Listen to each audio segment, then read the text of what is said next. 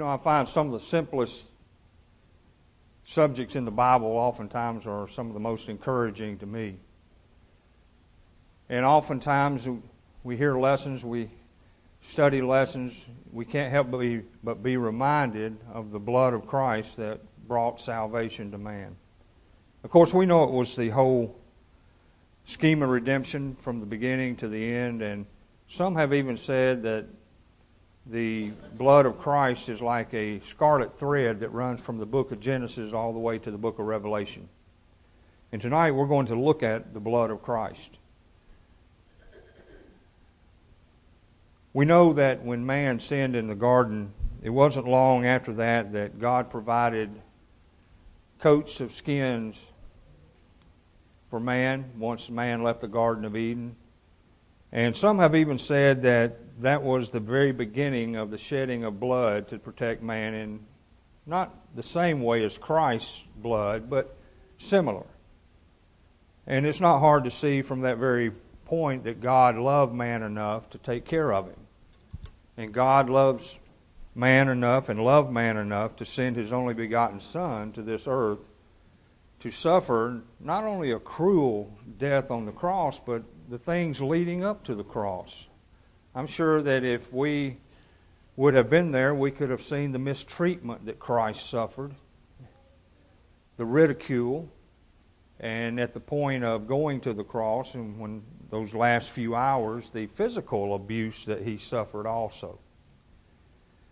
So the blood of Christ does not come cheap. The blood of Christ helps us to realize God's great love for us, in the fact that He would send His Son, first of all, to this earth. Christ left heaven to come to this earth.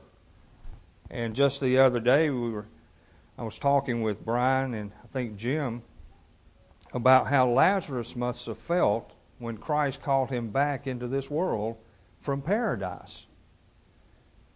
Such a wonderful place, so much better than this earth, and yet Christ calls Lazarus back into this world, and Lazarus had to come back and suffer once again. Now, we're not told what happened to Lazarus after that, but we can see that coming back into this world is certainly not as great as being over into paradise. We look at the blood of Christ, we can look at several things. And the first one we want to look at tonight is it made it possible for us to have remission of sins. Because we're told by the Hebrews writer in Hebrews 9:22 that without the shedding of blood there is no remission. So where would that leave us? I don't really know. It's hard to speculate on that, but it's wonderful that we don't have to worry about that. It's wonderful that God has made a way for us, that we don't have to wonder what's going to happen. I know there are a lot of people in this world who wonder what's going to happen once they die. Well, if they would study God's Word and if they would embrace it and follow it, they would know. But yet there are many who do not accept the teachings of the Scriptures, and they live their lives wondering what's going to happen in the afterlife. But when we look at the fact that the shedding of the blood made it possible for us to have remission of sins, we can see that it was God's plan from the beginning. Christ was not an afterthought. Christ was there from the beginning. We know that after Adam and Eve sinned, that God promised that there would be a Savior. When that happened, and of course we know that man was told that of all the trees of the garden they could freely eat, but of the tree of the knowledge of good and evil that they couldn't eat of that tree, and that if they did eat of that they would surely die. Now I feel that there were two deaths at that point, one spiritual and one physical. Because if they would have been able to remain in the garden, they could have had the tree of life and lived forever. But then you have the spiritual side too. Man died spiritually when that happened. That separated man from God at that point. So when that happened, man needed a Savior, because man was not then and has never been in a position to create salvation for himself. I know that there are different religions in the world that teach that man can control himself and become a god at some point. But we know that that's not what the Scriptures teach. We know that man does not have that ability. But it would take the blood of Christ, it would take the blood of a perfect sacrifice in order to save man.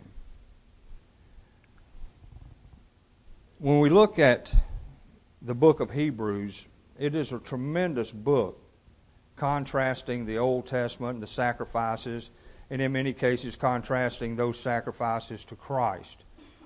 We know that under the law of Moses, whenever a lamb was offered, it had to be without blemish and without spot, and basically it had to be a perfect sacrifice.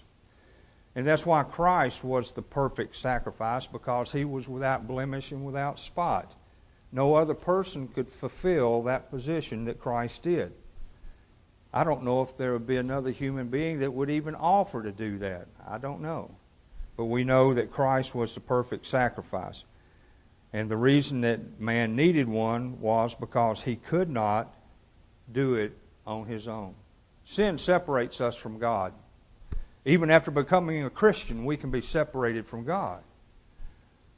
But Isaiah wrote to the Israelites that their sin had separated between them and God. Their sins caused God to separate from them, turn his back away from them.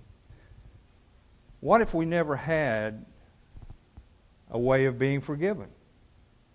I don't know. But God had enough love for us that he did not turn his back permanently. He did not turn his back permanently on Israel. They turned their back on God. But yet, many think that just because Israel turned their backs on God, that God decided to have a plan B and come up with Christ instead. Well, that's not the case. But we see that the shedding of the blood of Christ made it possible for us to have the remission of sins.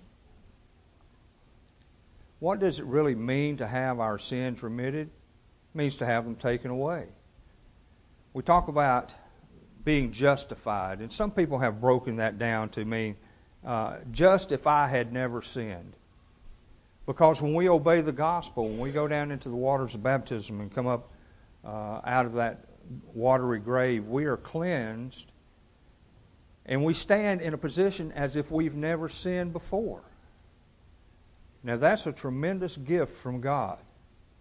That's a tremendous thing that God does for us and Christ does for us. That blood takes away the sin that we have. And it's important to realize that our sins are remitted. The Apostle Paul tells us, for the wages of sin are death, but the gift of God is eternal life through Jesus Christ our Lord. Romans 6:23. How important is that to you tonight, to have your sins taken away? And we know that there are those who may be facing prison time. I wonder how they would feel if somebody came up and said, well, I will take your place. You don't have to go. I'll take your place. Would that person be happy? I think so. Just as we're happy because we can have remittance of our sins by the blood of Christ. It is so important to understand that Christ came to this earth, lived as a human, knowing that he was going to go to the cross, and he still went anyway. He put his life out there to be ridiculed, to be mistreated, and eventually to suffer such a horrible death, all for the sake of man. It is hard to look around at the world and see how the world treats that. In other words, no appreciation, could care less, and yet we'll still expect God to give them an eternal reward in heaven. But when we look at the fact that without the blood of Christ, we would be without hope. Remember when Paul told the Gentiles that at one time they were without hope? That must be a bad feeling. Have you ever looked into the eyes of a person that actually has no hope in their minds, it's not a pretty picture. But yet we have hope because of the blood of Christ, because the blood of Christ takes away our sins through obedience to the gospel. So, how important is that blood of Christ in your life? Maybe something you want to ponder. Through reading the Scriptures, we know that there's only one church, one body. And the blood of Christ reconciles men into one body. Now there is the perception or the belief that all religious groups that claim Christianity are part of one big body.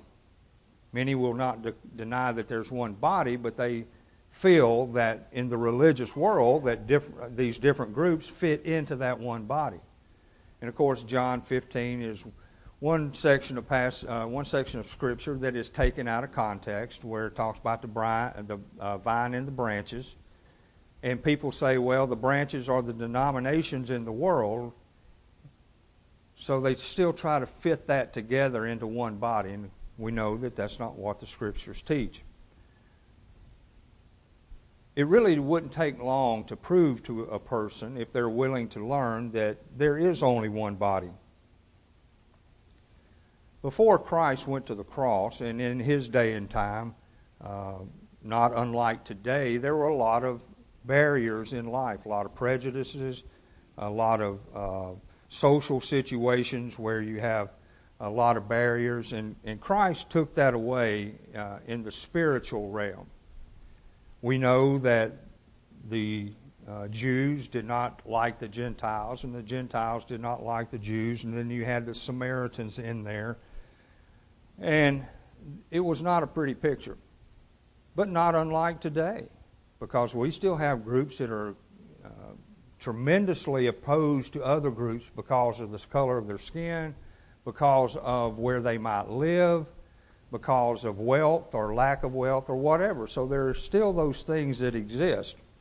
But Christ came to reconcile everybody into one body in the sense that there would be no discrimination, no one higher than another. Because looking at the church and the way that God wanted it set up, there would be no one above another as far as importance. We find that in the religions today. We find that there are those who are heads of those organizations, and they look at those below them as lower, of lesser importance maybe. But yet it is not that way in the church. And it's the blood of Christ that established and bought the church. We know that when Paul talked to the Ephesian elders, he mentioned to them that the blood of Christ bought the church. The church and our salvation comes at a very high price. It comes with the price of costing Jesus His life. But Paul, as he went about teaching the Jews and the Gentiles, oftentimes had to tell them the fact that there's no more Jew or Gentile. Why? Because that problem or that perception still existed. So when we look at what Paul says, we must understand in Paul's teaching to the Jews, he was trying to tell them that God accepts the Gentiles, and he had to explain to the Gentiles that they were now equal with the Jews. And although the church, and many times people want to ridicule the church is what brings people together as one unit. We know in 1 Corinthians 12 and 13, that Paul talks about being baptized into one body. And we know Ephesians 4 talks about one body. We know that Ephesians 1:18 talks about the church, the body of Christ. The blood of Christ removed these barriers in the religious sense, which should, in a true sense, remove barriers in life. Because once we realize what God has done for us and what the church is, that there's none over another in the church, as we have different positions of, such as elders and all, that doesn't mean elders are better than a person who is not an elder or a deacon. That's not what that means. But when we see that God has made everyone equal in the church, that should also tell us that we should be equal in the world.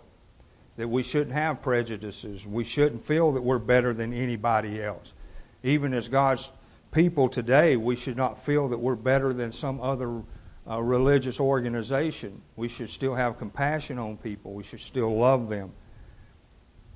The blood of Christ helps us to realize that, because Christ didn't die for one particular type of people. He died for everyone. His blood covers the whole world. We can see that even in his day, there were regulations, although Christ didn't mount the political platform and preach against the evils of the day, such as slavery, but he regulated it through his word, through the Holy Spirit, and what the writers wrote. There was regulation. And as Brian mentioned this morning about 1 Corinthians 13, maybe that's something we should read every day, because of how we're to have love not only for one another in the church, but love for the world, in the sense not loving what the world does, but having love for those lost souls. And I know that you are like I am. You look around every day and you just shake your head at people who seem unconcerned about salvation. And we know that one day there will be a judgment, and many people will not make it past that judgment into heaven. And that's a terrible thing. I do not want to stand next to anyone who is going to be condemned, because it would not be a pretty sight. But the blood of Christ reconciles us into one body. If you will, turn over to Ephesians, the 2nd chapter.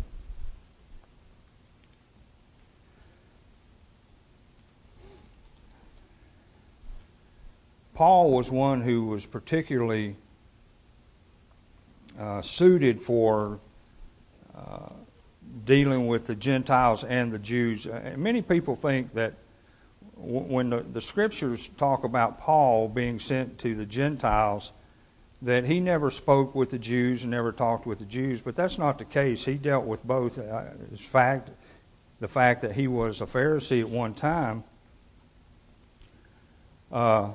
gave him tremendous insight into the law of Moses, and yet and then being guided by the Holy Spirit in being an apostle, he would be able to be on both sides, and he would be the one who would be in a perfect position to deal with such. But in Ephesians, the 2nd chapter, beginning in verse 12, of course he is speaking with the Gentiles beginning with this point, but he says that of that time you were without Christ, being aliens from the commonwealth of Israel and strangers from the covenants of promise, having no hope and without God in the world.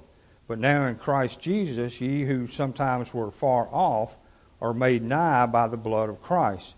For he is our peace, who hath made both one, and hath broken down the middle wall or partition between us, having abolished in his flesh the enmity, even the laws of commandments contained in ordinances, for to make in himself of twain one new man, making peace, and that he might reconcile both unto God in one body by the cross, having slain the enmity thereof.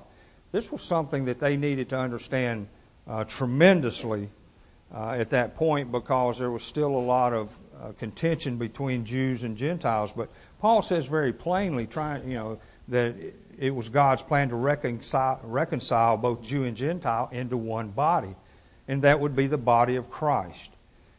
It's important to realize that when we try to help people, and it is a challenge sometimes helping people understand this day and time, that the old law is taken away, that it never was meant to be permanent. It was always meant to be temporary, and we can find that in Galatians 3, verses 24 and 25, how that the law was considered a schoolmaster to bring the Jews unto Christ, and Paul says very plainly there that they're no longer under a schoolmaster. It doesn't get much simpler than that, but we see the love that God had for humanity to want them into in one body, not having two separate bodies, and those two separate bodies at opposition with one another. So it's the blood of Christ that reconciles all men into one body. Another thing about the blood of Christ is that the New Testament was dedicated by that blood. Christ was the fulfillment of the Old Testament, and many think today that if the old law is if Christ has a new law, that He destroyed the old law, or He didn't fulfill it. Well, He did. He came to fulfill that old law, and He did fulfill that old law. And as I just said a moment ago, it was temporary. And if you want to go back and you read the third chapter of Galatians, it's a good place to go and help get better understanding of the difference between the two laws and the fact that the old law was temporary. But Christ fulfilled the law. He didn't destroy it, as some say, but He fulfilled that law. When we look at what was spoken, if we go to Luke, the 24th chapter, beginning in verse 44, as Jesus is explaining to His apostles there, talking about Moses and the prophets and the Psalms and all of those things must be fulfilled in order for Him to go to the cross, and what wasn't fulfilled before that time would be fulfilled by His going to the cross. If you have your Bibles, if you'll turn over to Luke 24th chapter, Christ talks about the Psalms and the prophets and the things that they wrote of Him. But beginning in verse 44, and He said unto them, These are the words which I spake unto you while I was yet with you, that all things must be fulfilled which were written in the law of Moses and in the prophets and in the Psalms concerning me. Now that looks like that might be three different things, but that's all one thing. We know that the prophets and the Psalms are all considered the law of Moses. But he goes on to say, Then opened He their understanding, that they might understand the Scriptures. And He said unto them, Thus it is written, and thus it behooved Christ to suffer and to rise from the dead the third day, and that repentance and remission of sins should be preached in His name among all nations, beginning at Jerusalem. And ye are witnesses of these things. And behold, I send the promise of my Father upon you, but tarry ye in the city of Jerusalem till ye be endued with power from on high. That was leading up, that was prophecy concerning the establishment of the church on the day of Pentecost. He's telling them to wait there in Jerusalem until they would be endued with power from on high. And they did exactly that, and that was on the day of Pentecost. But we see that Christ also said in Matthew 26:28 that His blood was of the New Testament, and it was shed for the remission of sins. Looking at that statement within itself, he says, he talks about the New Testament showing that there is a new law, that it would not be dedicating the old law, but He would be dedicating the new law, and that blood was the blood of the New Testament. If we go to Hebrews, the 9th chapter, if you will, turn over.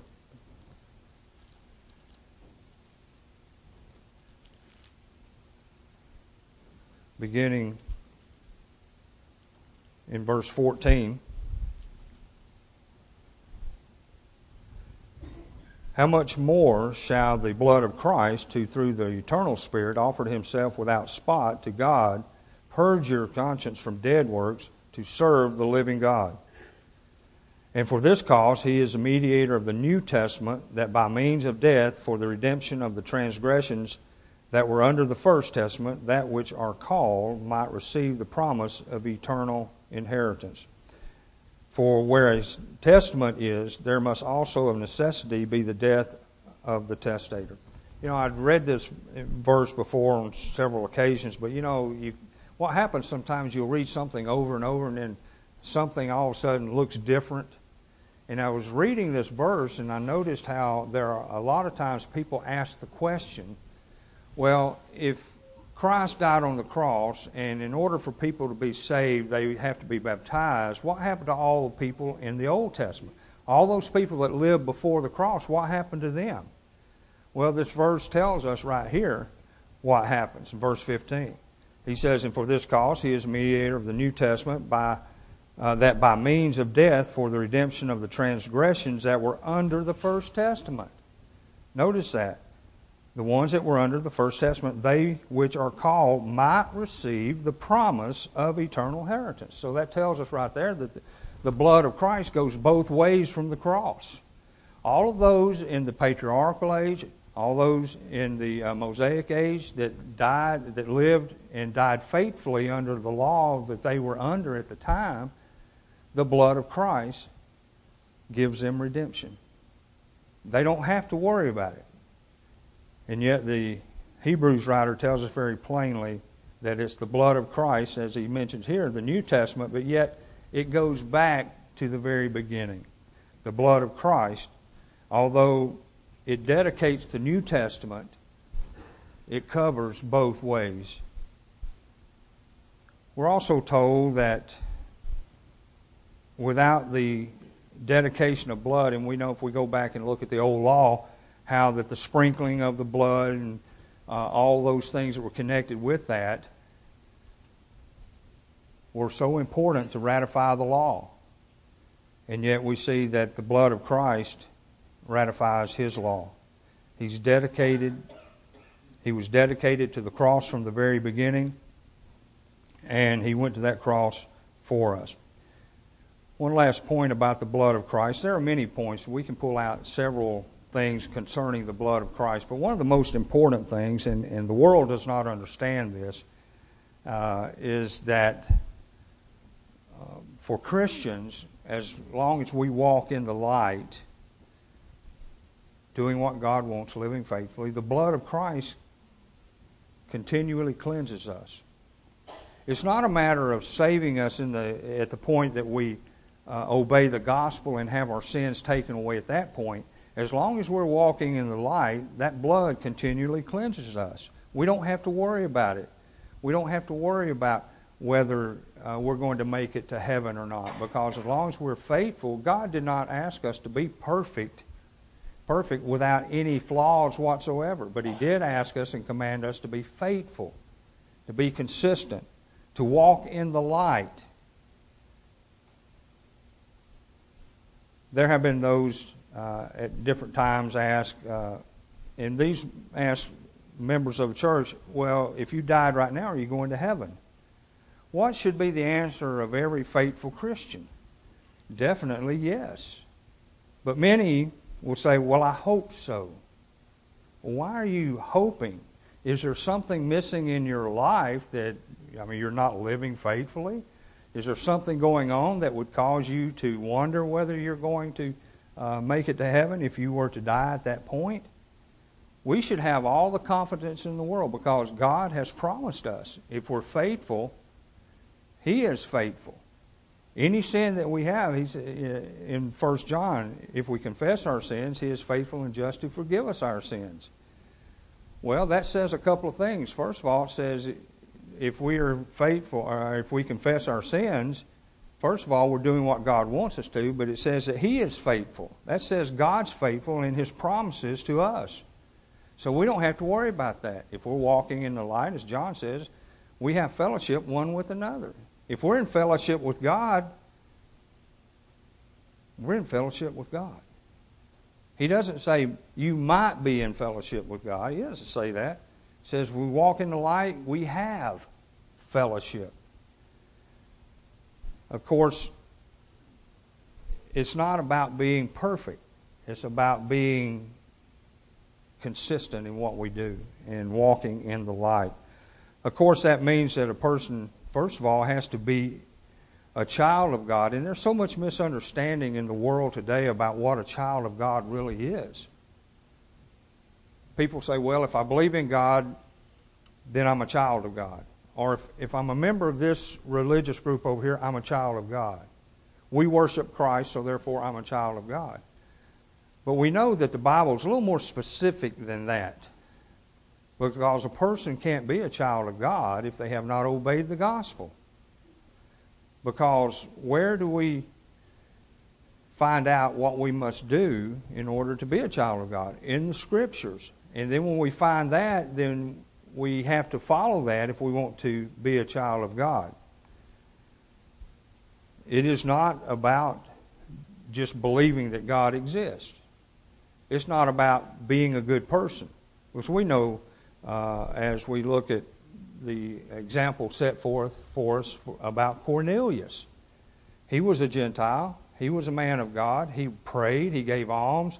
He had a good report of the Jews, but yet he still needed the gospel. He still had to obey the gospel, and that's why that the gospel went to the Gentiles beginning at his house, because the Gentiles needed it as well as the Jews. So we must understand that the world has a different definition of Christian, and that's why oftentimes we're not in a position, as Brian said this morning, we're not in a position to say something right at that time about something. Sometimes I know that you're like I am, you kind of have to bite your tongue because you want to be able to say something, but yet you really don't have the opportunity to. So the world has a different view of what a Christian is. But the blood of Christ is so important for us because without it, we have no remission of sins, as the Hebrews writer says.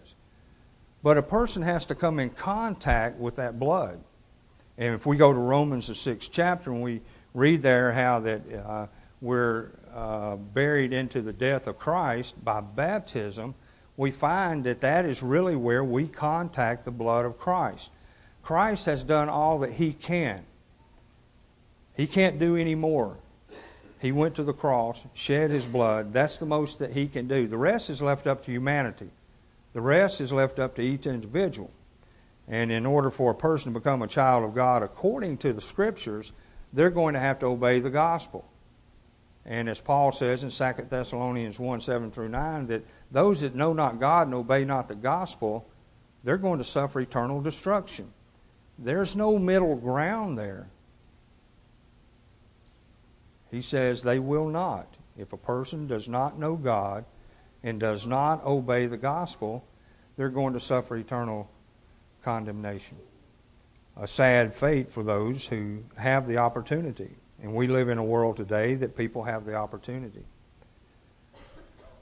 There may be some here tonight who have never rendered their total obedience to the gospel to become a child of God, but you have that opportunity tonight. It all begins with hearing the Word of God, which is part of what we've done tonight. Hearing means understanding. And then Jesus said, except you believe that He is who He says He is, you'll die in your sins, John 8:24.